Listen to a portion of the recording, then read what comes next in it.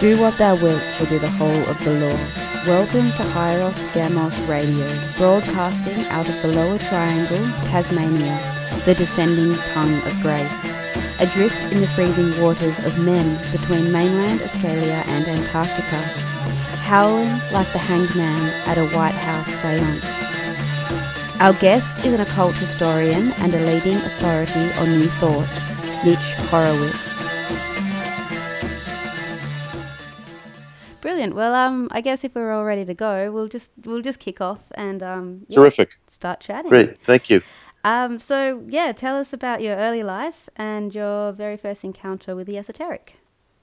Well, my first encounter with the esoteric probably was through the little public library in the town that I grew up in Belrose, in the borough of Queens in New York City.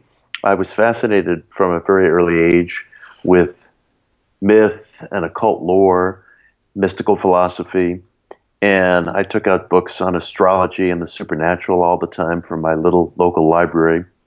And one day I took home a book of Pennsylvania Dutch folklore, and it had within it some sort of a pentagram-like chart that you were supposed to use to tell your fortune. The method was you would close your eyes, you would hover a pin above this occult chart, and you would bring down the pin on some kind of a little fortune or prophecy.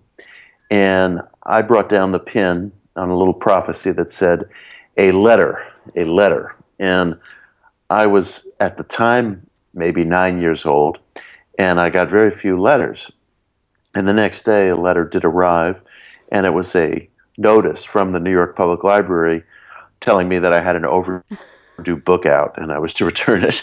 And so that probably stoked my interest in the occult at a very young and tender age. And I was just always curious from that age going forward where some of these concepts and ideas came from.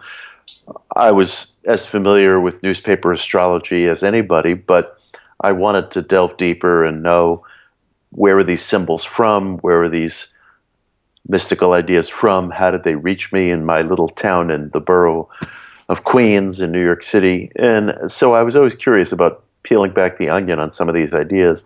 I guess that not only my curiosity, but the forms of occult study remained steady through adulthood, because I have always taken, I suppose, what you could call a scholarly interest in the occult, but also a very practical interest. And I've always had a great deal of sympathy for the popular occult literature. I like newspaper astrology when it's done well. I like tarot readings. I like Ouija boards. I like Bigfoot stories. I ardently believe in all these things. And so not only did my interest as a historian and as a seeker get solidified at a young age, but the sense of youthful wonder and the affection that I always had for popular methods has never left me, has never left me. I'm very suspicious of spiritual ideas that are considered serious and that are considered respectable. I like to be down in the mosh pit. Brilliant. Well, I guess a lot of people do. They start from an early age, and I think your story is not too dissimilar. That something happened when you're a child. Yeah. Whether it's a really big mystical experience or something smaller, but that's something that some reason keeps people going. It's kind of the crux of why people later on in life seem to be, picking it up again. Yeah, it's an emotional experience. It's like any other. Memories get formed by emotions, and childhood is a time when our cement is particularly pliable and wet. And memories can get formed by emotions at any age. But that seems to me to be the key thing, that emotions shape memories. I think that's probably why people who are narcissistic usually have very little memory of other people around them or events that befell others around them, because they're so completely self-involved that when something happens to their brother or sister or their neighbor, it doesn't form a memory in their mind because they have absolutely no sense of emotional impact of what's happening in other people's lives. So be very, very careful. I warn you and your viewers, you and your listeners, be very, very careful around people who seem to have poor memories for things that have happened to other people other than themselves. If you say, remember I broke my arm in 3rd grade, and they look at you blankly, find a new friend. Oh, no. Bit of practical advice. We'll take a little off-ramp from the occult. Practical advice, absolutely. Well, I'm terrible with remembering names, so I hope I don't fall into that category. Oh, that's okay. I mean more the emotional details yeah, of course. that mark a life. Yeah. And it makes sense. I think it really does make sense that emotional connection will be what's driving you later on, whether you consciously realize it or not. Mm-hmm. So you have a book, Occult America, and it indicates a deep connection with the occult and American culture. Would having this kind of perspective help navigate your day-to-day life? Oh, that's an interesting question, and a very valid question, because I think spiritual ideas are either actionable in day-to-day life or they're not very worthwhile. My particular commitment, which I think you'll see signs of in Occult America, but which is probably most explicitly pronounced in my current book, The Miracle Club, is in positive mind metaphysics, the belief that thoughts are causative, the conviction that our thoughts impact what happens to us day to day. I certainly do think that that impacts my daily life. I mean, I can trace by the hours of the clock things that I do in my daily life according to that belief system: meditation, affirmations, prayer, visualizations, other things. And I've certainly attempted to live my life by the conviction that thought is a real force, a real causative energy, that what you think about with conviction over time does concretize, does actualize, and that's more than just a psychological verity. Interestingly enough, when I was writing Occult America, I came to feel that most contemporary expressions of the occult sooner or later come around to this contention that some people might call it will, some people might call it thought, but in any case, the ceremonial magician, the chaos magician, the practitioner of mind metaphysics or positive thinking, even the attendee at a prosperity ministry, all of these people are united by the idea that our minds are a kind of channel for extraphysical forces and laws.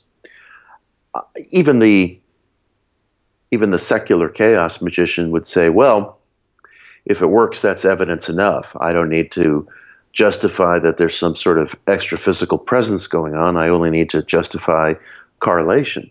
And are unified around a common spool of belief, which is that there are methods that go beyond the cognitive and motor that can actualize our wishes in the world.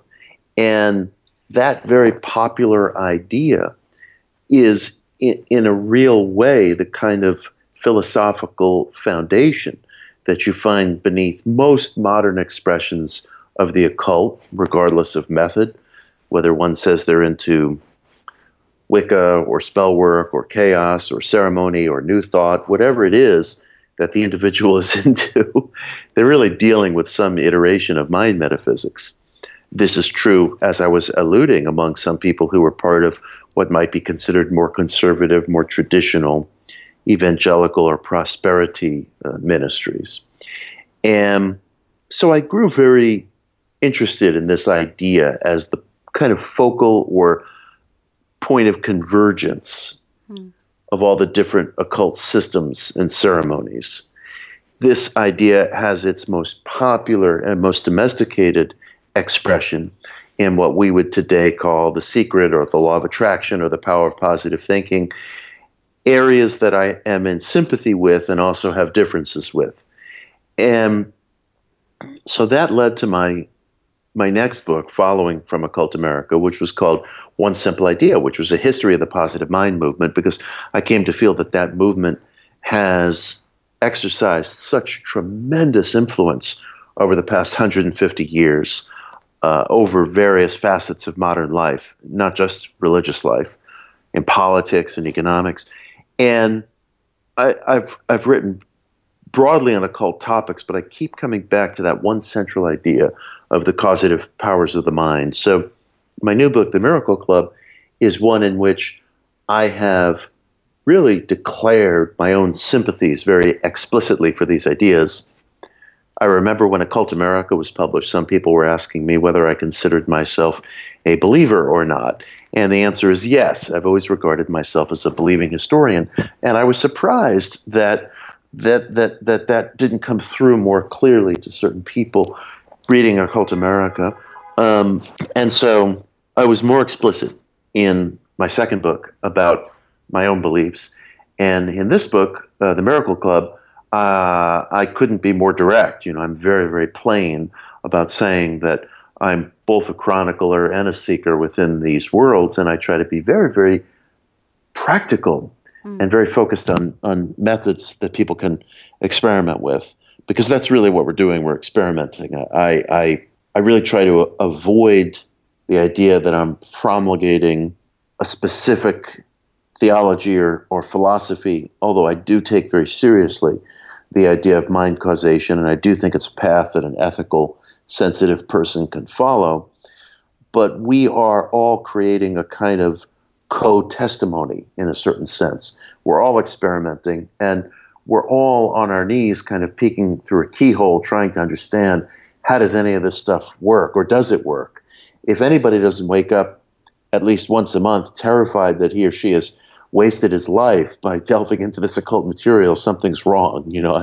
One should never lose that willingness to be wrong, that willingness to just have completely wasted your life and misled everyone around you. And I don't wish that on anybody, including myself, but we have to see ourselves as experimenters. And the search gets shut down when we become theologians, and we have to really watch out for that.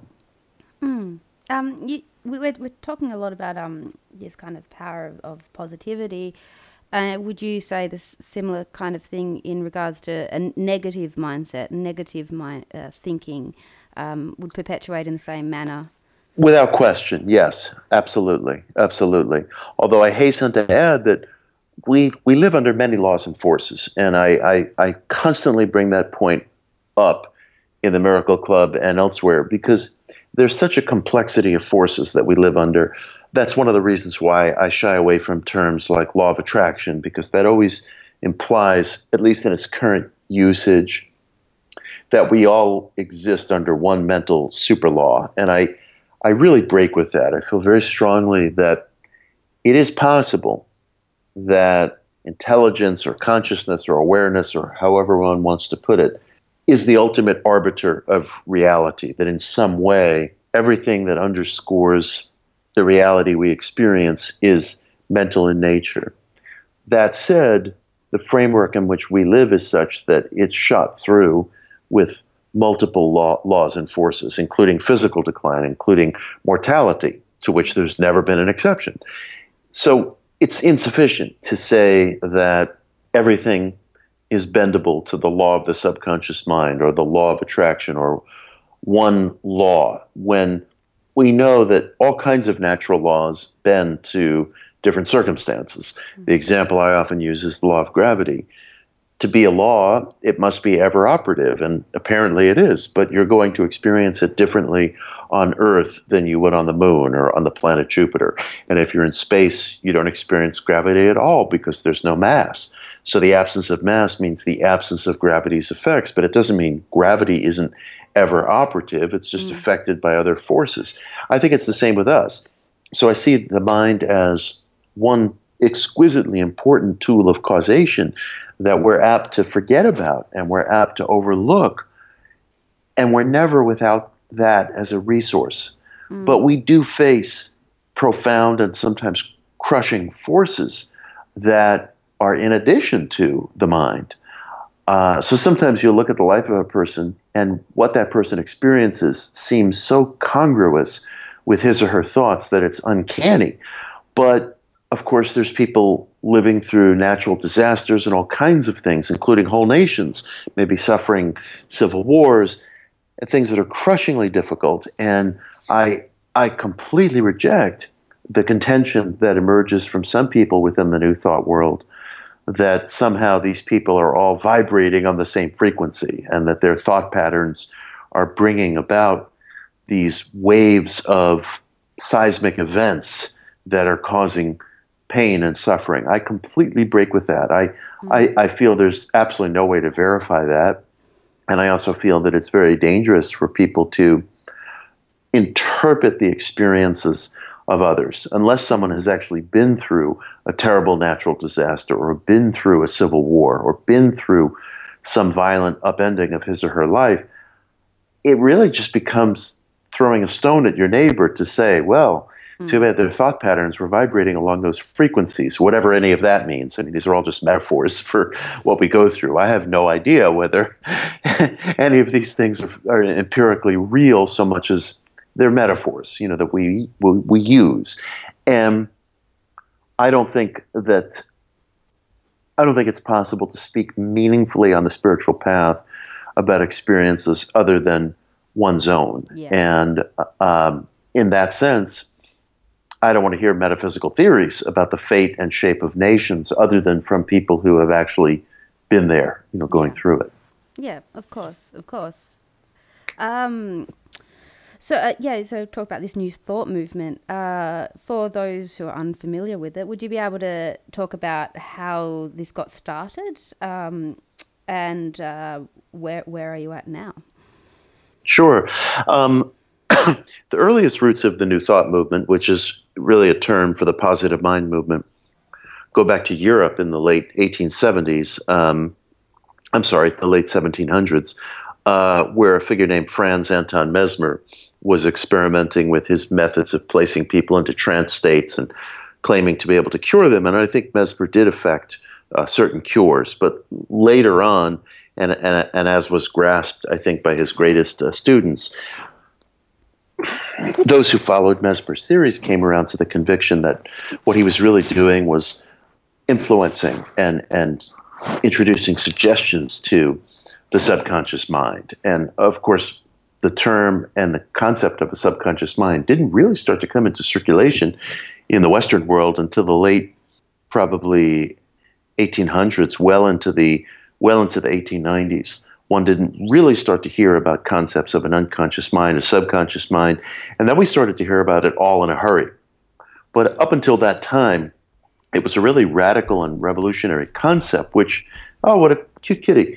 I like your Thelema star, and you have your cat. Great. This is El Rey. We were supposed to close the door, but we forgot. No, it's all good. Running around everywhere. I can assure you, I've done network news shows where suddenly my cat will start grooming himself, in the background. There's nothing you can do. Nothing you can do about it. Very independent animals.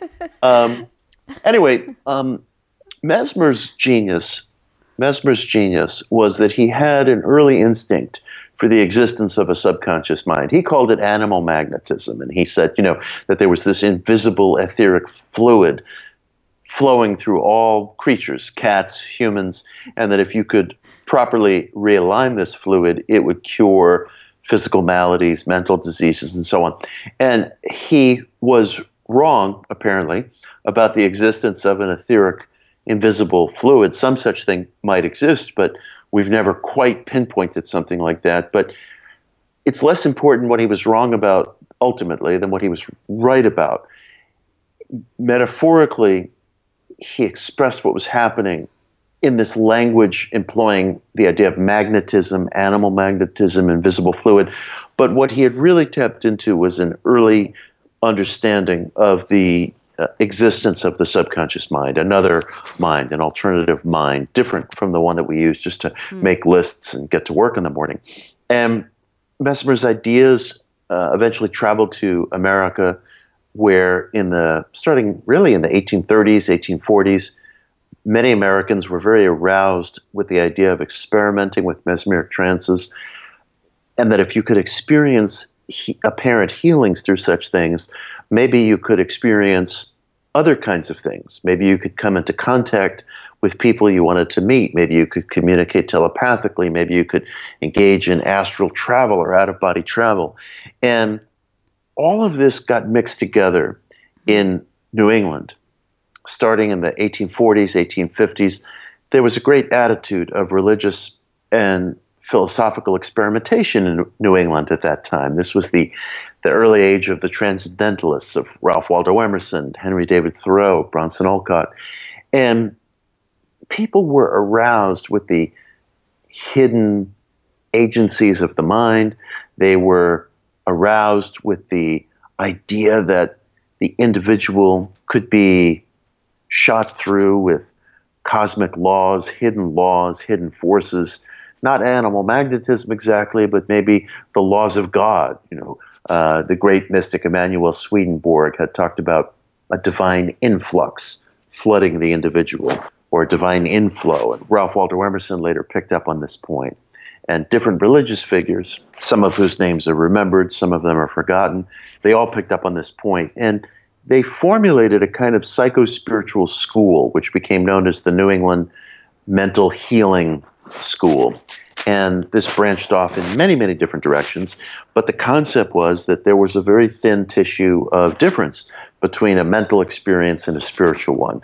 And that if you were interested in Swedenborg and hypnotism and transcendentalism and mental healing and prayer therapy and Christian Science and all these different ideas that use the mind as a medium of cosmic influence, pretty soon you came around to the idea that thoughts were causative. And as progress marched on into the late decades of the 19th century, early decades of the 20th century, to some people this seemed very rational and very much in line with the march of progress. We were discovering X-rays and hidden forces. Germ theory was coming into vogue. The idea that there was a hidden antecedent to diseases, to economics, to psychology, to sexuality, that really became the central concept of modern life, that everything has an unseen cause. It was so thrilling to people that radio waves could travel through the air, electricity could travel through wires, a telegraph signal could travel first through wires and later through the air. And the idea that the mind itself contained unseen agencies of influence was in vogue with everything that was being discovered, including the subconscious mind. So the movement really grew out of this atmosphere, and the most serviceable name for it became New Thought. It's people who wrote best-selling books based on these ideas did not often use the term New Thought. You had books like Think and Grow Rich, The Science of Getting Rich, later The Power of Positive Thinking. So these other terms surpassed New Thought in popularity, but that was the basic movement that it was coming out of. And I look back on this movement and I am struck that, like Mesmer, the movement had incredibly strong instincts for things that were going on in the natural world, for things that today are accepted as verities in terms of psychology. Everything that's happening today in studies in the placebo response, neuroplasticity, serious psychical research was all grasped instinctively by New Thought practitioners. And although it's always controversial to say this, and there's always a bit of eye rolling involved, the simple truth is that the past 80 years of experiments in quantum theory coalesce in terms of the observer effect, in terms of the permeability of matter based on the vantage point of the observer. These things coalesce with some of the early instincts of the New Thoughters. And it's amazing to read some of the early New Thought literature from the dawn of the 20th century, and you'll find, and I pinpoint this, for example, in my book, One Simple Idea, you'll find that there's even a similarity in lingo and vocabulary and lexicon between early experimenters in New Thought, and people today who are trying to seriously interpret or understand the placebo response, neuroplasticity, cognitive brain rewiring, and quantum theory. All of these diffuse fields have a lingo and a language and a popular terminology that you will find antecedents of in New Thought. They were, the pioneers were occupying a place of tremendous instinct for human nature. And I think their ideas had a great deal of validity and also a great deal of dead ends and flaws and gaps. And so my wish today is to examine and celebrate and harness what was best in their ideas, try to fix, if it's possible, the worst parts of their ideas, the grave holes in their ideas, which I think we were referring to earlier with regard to the law of attraction, and put us on a stronger footing to use and to experiment with these ideas today, because it is an ongoing experiment, and our generation is in front of such mysterious questions about the faculties of the mind. So how can we render the best of this material practical and kind of put ourselves on the best footing to perpetuate these experiments into the near future? Yeah, I think this is also something that's really heavily hit mainstream these days too. That it's like you were talking about with the whole neuroplasticity, but also in noticing that the local youth center is doing mindfulness meditation and putting out lots of pamphlets and stuff to show people that you kind of do have this sense of control over your own mind and your own thoughts, and these things are actually showing to be proving effective out there in everyday life. Yes, for sure.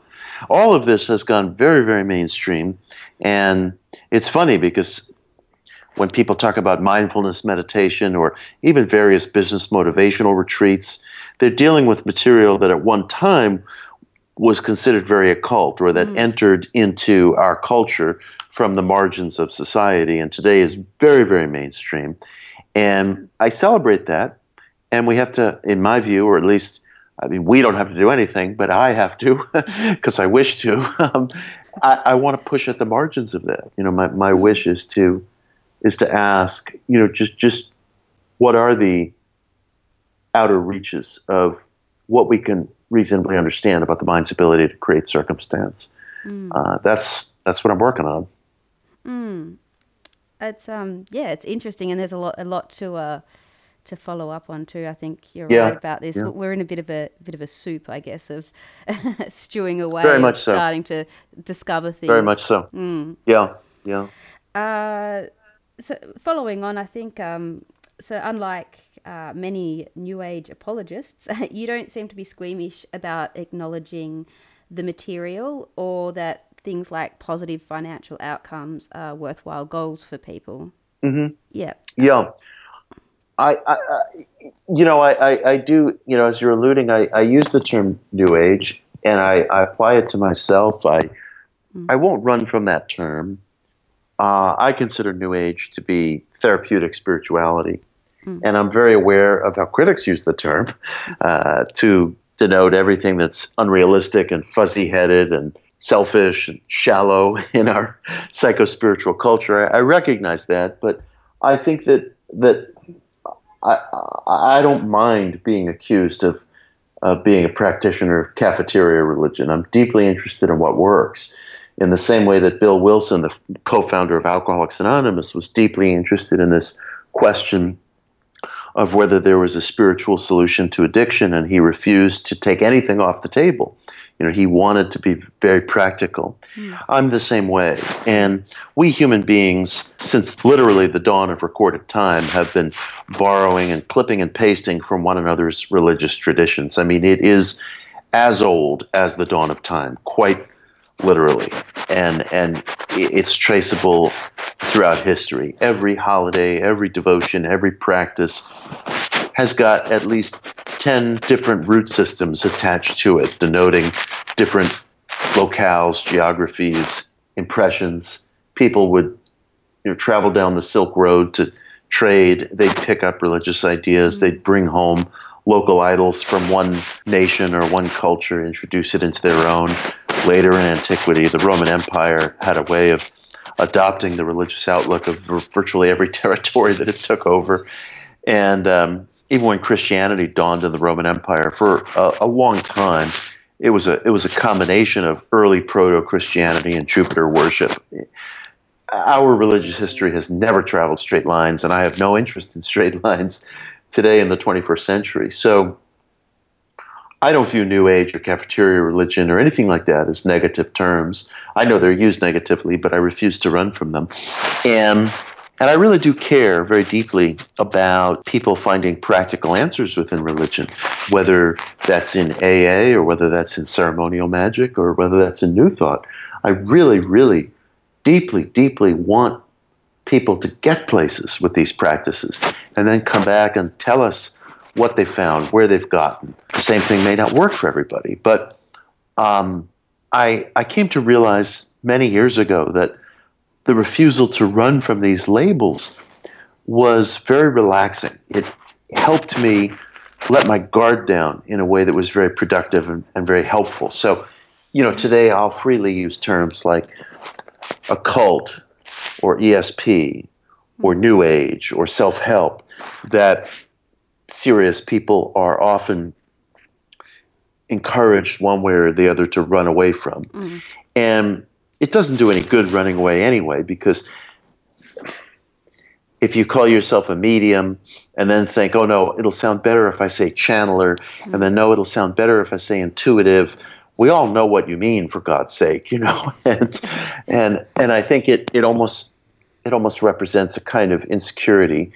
So I want people to not feel that they have to jettison a term because the term has been co-opted by critics. I mean, people can use whatever term they feel speaks to them in a heartfelt way, but I don't want to feel that we can no longer respectably use the term occult or ESP or what have you, because in a certain sense, those were never respectable terms, and I'm not going to attract respectability if I say esoteric instead of occult. And furthermore, as the great teacher Jiddu Krishnamurti observed, perhaps the greatest barrier to creativity and productivity in one's life is the seeking of respectability. That itself can close down so many inquiries and possibilities. So I am proud to consider myself a disreputable New Ager. Keep them on their toes, hey? Can you talk about how a figure like Napoleon Hill has influenced you? And sorry, I'm just going to reread that one again because go right ahead. I think we might actually skip down through and cover this topic next. But I'd be happy to say something about Napoleon Hill. You want to talk about Napoleon Hill? Yeah. I'd be happy to. Napoleon Hill is famous for having written a book in 1937 called Think and Grow Rich. And he can be a polarizing figure to some people because in the minds of some, a friend of mine was making this point on a panel recently. He was saying there's a big problem with the title Think and Grow Rich. It takes all of these mystical ideas and it squeezes them through a very narrow funnel into material gain. And I disagreed with my friend because I don't think we can afford to adopt an attitude of squeamishness about practical needs. I was in a celebratory mood this past 4th of July, not because of anything that's going on in America. Everything here is, terrible at the moment. But I was I had completed a short mini documentary on tarot, and it came out very well, and I was very happy with it. So I announced to followers over social media that over 4th of July weekend I would give people free tarot readings, these little 3-card readings that I tend to do somewhat quickly. And the response was overwhelming. And I found that almost every question that was put to me by people from every background and every walk of life really came down to 3 categories: money or career, romance, relationship, and health. And those were largely people's concerns: money, romance, health. And I have to be perfectly frank, in many regards, those are my concerns as well. People talk about inner development and so on. And I mean, if that's sincere, then I'm the first one to come up to you and shake your hand. And of course, inner development matters. Of course, but I'm interested in what matters at 3 o'clock in the afternoon on Thursday.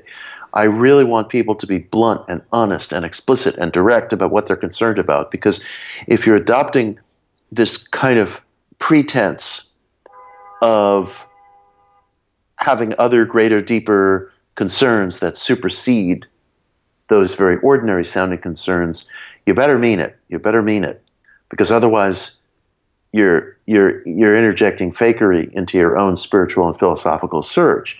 It doesn't help you as the individual. It doesn't help your neighbor. It doesn't help people around you. You're wearing a mask. Mm-hmm. And that's a very dangerous thing to give one's life over to.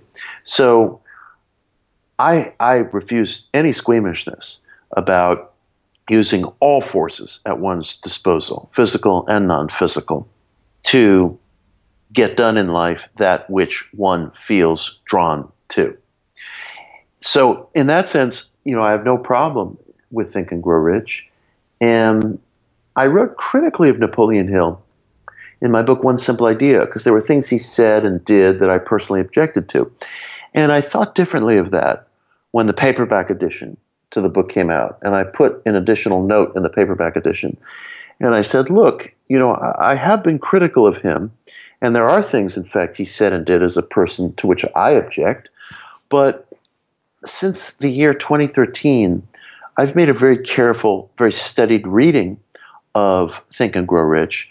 I read it several times a year, and I think it's actually filled with serviceable ideas and very, very good ideas.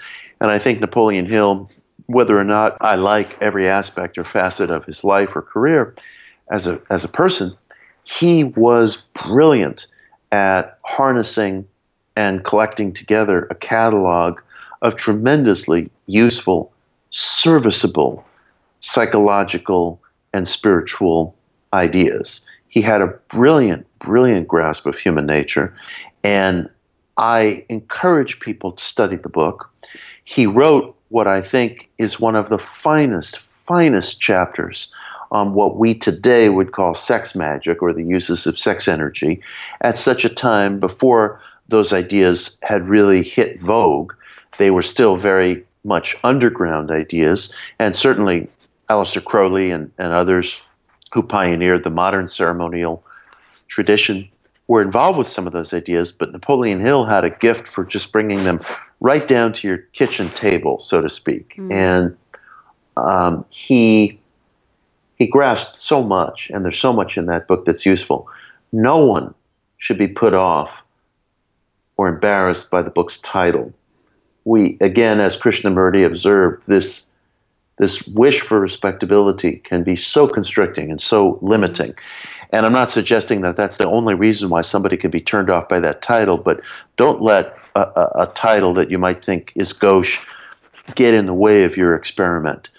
Because the book actually can be used to enact really any project in which you're interested.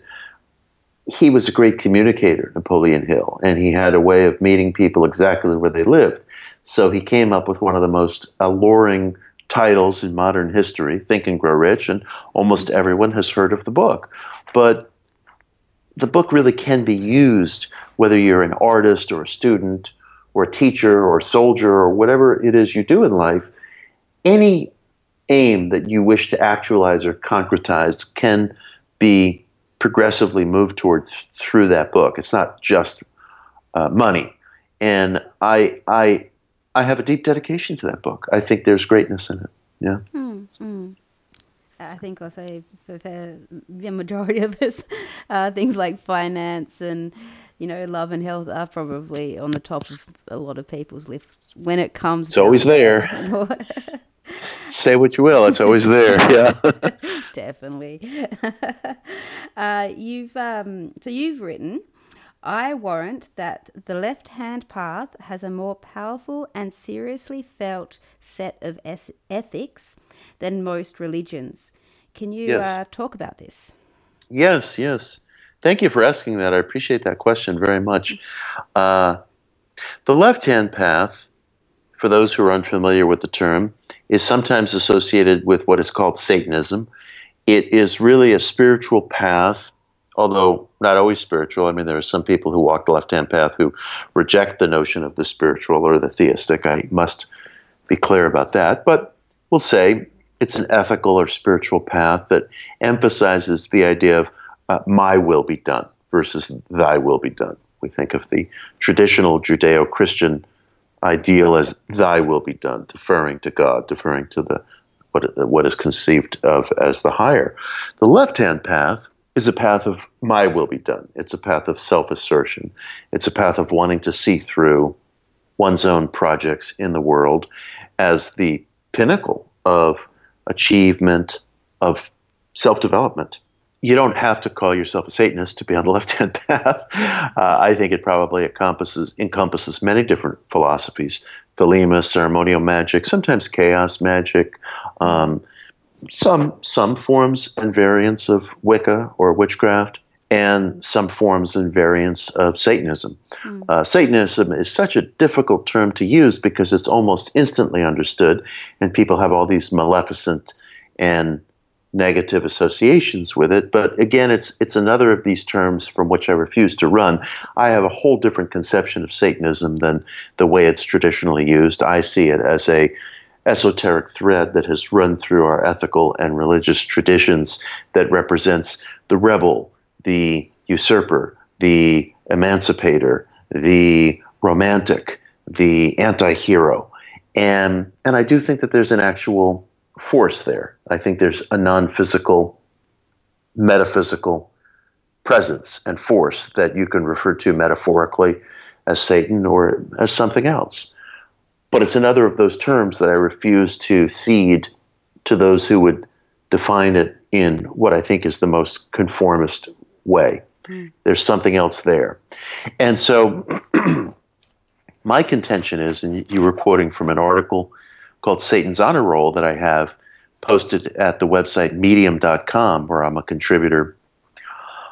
My contention is that when you adopt a path of a kind of extremist self-responsibility or a path that asserts selfhood as the highest form of development, it also becomes incumbent upon you to carry with you a code through life.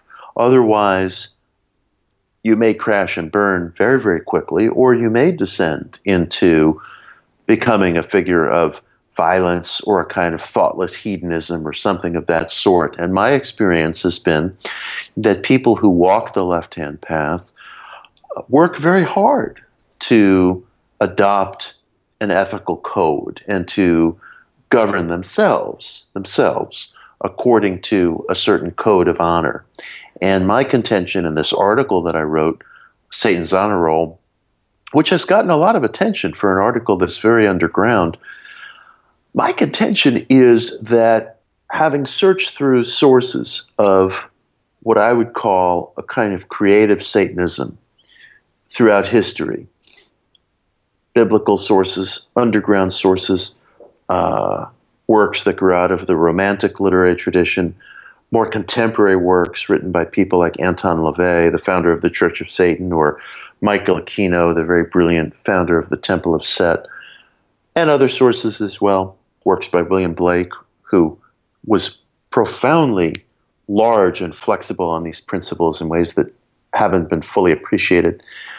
If you look at ways in which the mystical and the literary mind, in its greatest expressions, has sought to come to terms with the figure of Satan in the modern world, John Milton would be included in this too, of course, you can trace out a kind of set of ethics. And you don't just find within, I think, the greatest works and the greatest voices who are trying to come to grips with the satanic tradition. You don't just find an expression of malevolence and evil doing, and the basest form of destruction. Quite the opposite, quite the opposite. You find, I contend, even within an esoteric thread in Scripture itself, even within an esoteric thread of Scripture itself, you find a code of honor, you find a code of ethics, you find a code of governance. And you have to work harder to find that code and live harder to abide by that code than something that's just simply handed down to you as catechism. Mm-hmm. Does everybody on the left-hand path succeed in such a way? Apparently not. But the people that I've met and interacted with on that path have always been, for me, some of the most responsible, focused, ethical people I've known, because of the fact that nothing is handed down to them and that their governance is self-governance. Mm-hmm. Along with living under all the various laws, some of which are very good, that have been set up for us. I mean, none of us are out there by ourselves, and to think otherwise would be a fantasy. Mm.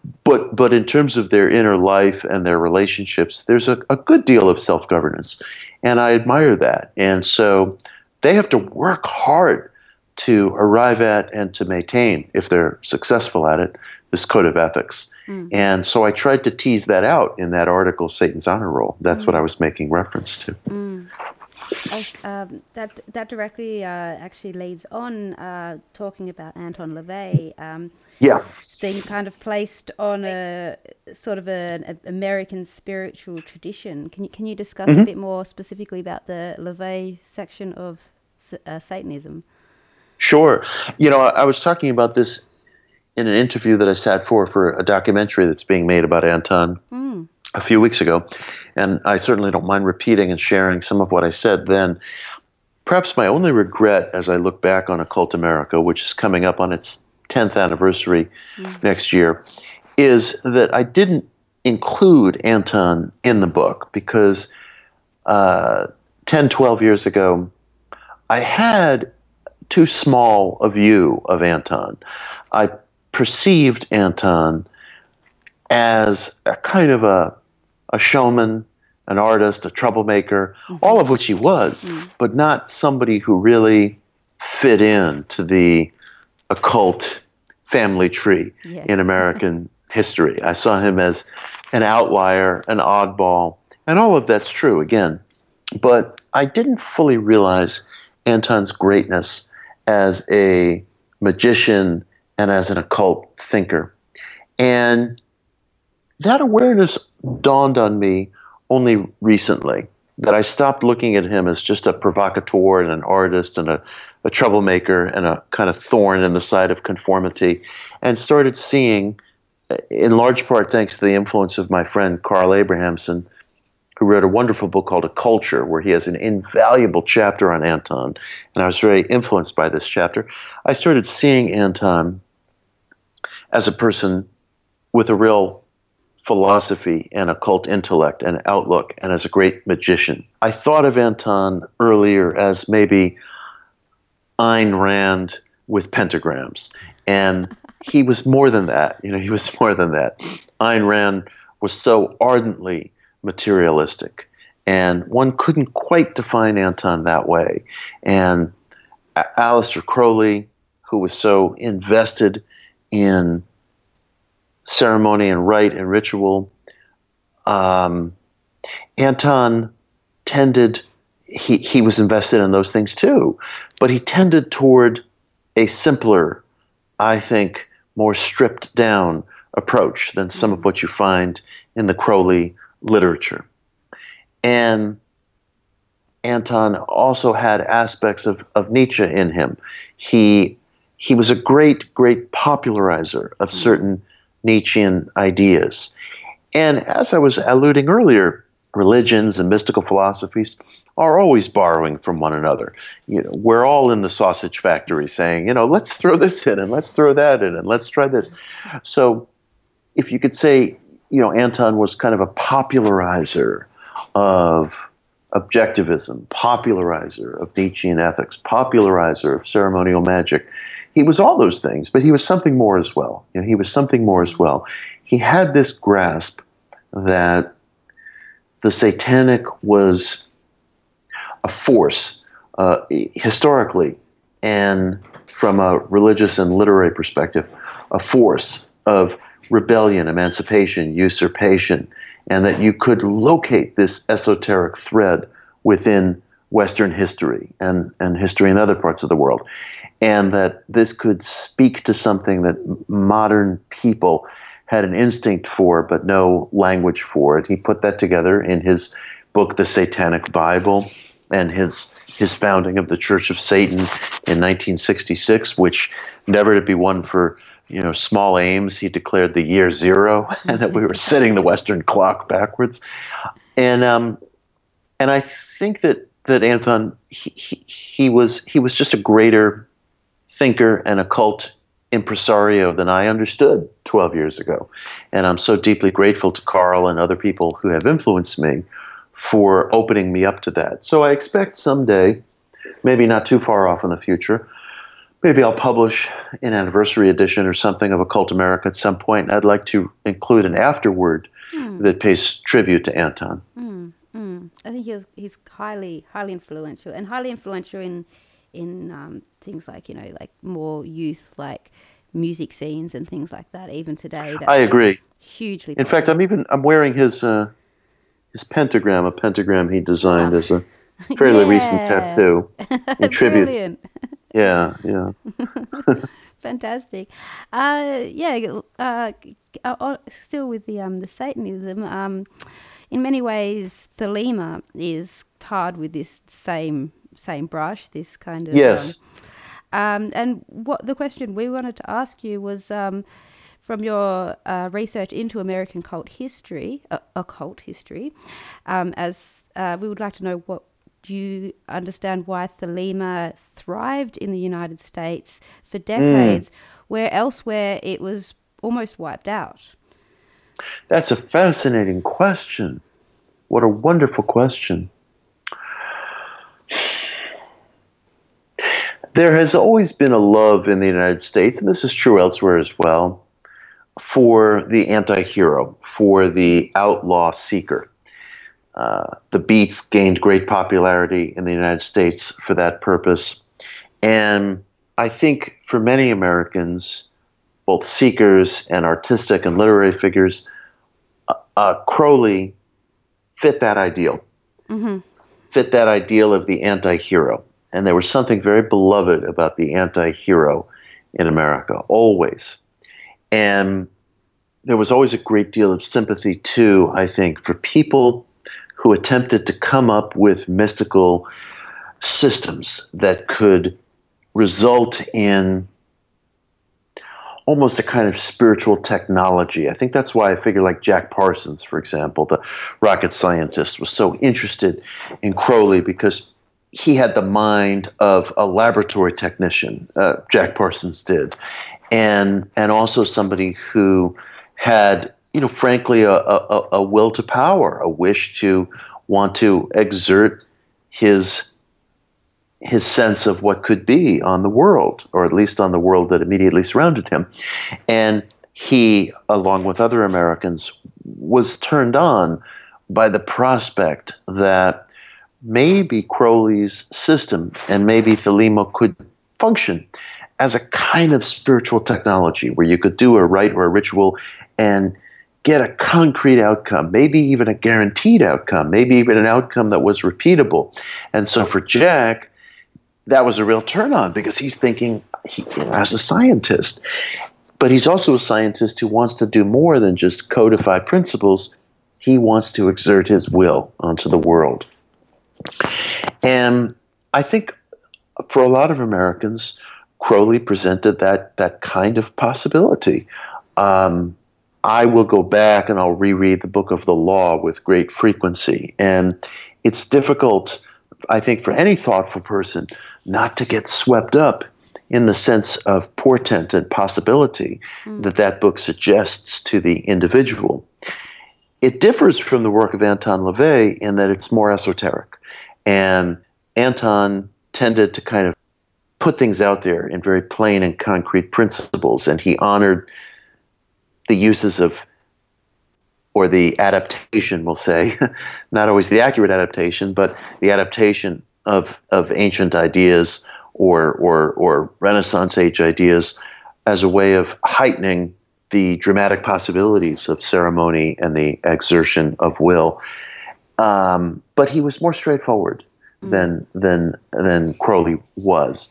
And Crowley also, I think, left people with such a patchwork of possibilities and detective work to be done that there were, again, I think this is probably universal to human nature, but certainly here in America, that element of mystery and the possibility that one was engaged in detective work and a treasure map was irresistible.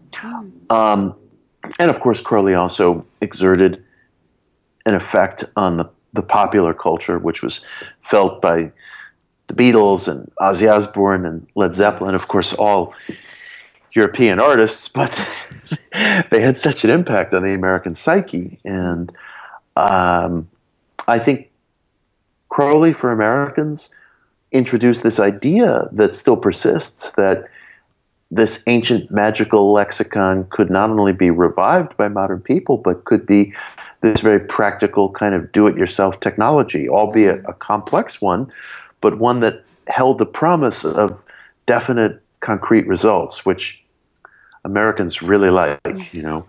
We like our philosophy to have a cash value, as William James put it, and he used that specific term, not in a negative way. Americans like a cash value behind their mysticism, and so Crowley provided that. I cannot say that I know anything about American culture at all, really, but I was wondering whether there is a sense of a new world thing. I mean, the US has kind of had this foundation of it's going to be the new world, that maybe that mentality sort of carried through, perhaps. I think definitely, and amazingly enough, that New World sensibility, surprisingly enough, still exists in America, because there are parts of the country that are less populous. It's a large country. There's parts of the country that are less populous that suddenly grow more populous, and this is still going on. There's still these large migration flows, and so there's a freshness about that one feels sometimes. I was out recently in Boulder, Colorado, and there's a lot of people moving out there, and for some of the old timers it's frustrating because it means that the landscape is changing, but for the newcomers it's very exciting. And there's a mixture of different ethnic groups and all kinds of things happening, and you feel an excitement, and that comes from migration flows. And so one still feels that, sometimes. So finally, you've got a new book that has just come out, if I'm correct, called The Miracle Club. Miracle Club. Yep. And would you be able to briefly tell us about that before we have to wrap it up? Sure. It's really everything we've been discussing but from a practical perspective. It's my wish to explore methods and techniques in mind metaphysics, share them with people, have people experiment with them, see if they work. Let's form a record of testimony. And the name The Miracle Club actually comes from a little occult salon that was formed here in New York City, where I live, where I'm speaking from, in the year 1875. There was a group of occult seekers who got together on the west side of Manhattan, and they wanted to experiment with all the things we've been discussing: the powers of the mind, channeling, mediumship, midnight raps on the table, talking to the dead, all kinds of things, and aspects of ceremonial magic as they were available to the Westerner at that time. And they only stayed together a very short time, but the nucleus of that group formed the much larger and more influential group, the Theosophical Society, which became this great tree out of which everything grew throughout the world. And there was this whole revolution in alternative spirituality, esoteric spirituality, that grew from the Theosophical Society. But its earliest iteration was this little group meeting in a cramped apartment on the west side of Manhattan that called itself the Miracle Club. And I wanted to not only pay homage to them as my heroes, but to revive the sense of informality and experimentation that I think possessed that group. And so everyone is automatically a member of the Miracle Club. There's no secret handshake or decoder ring, although if you email me, I will send you, just for fun, a membership card.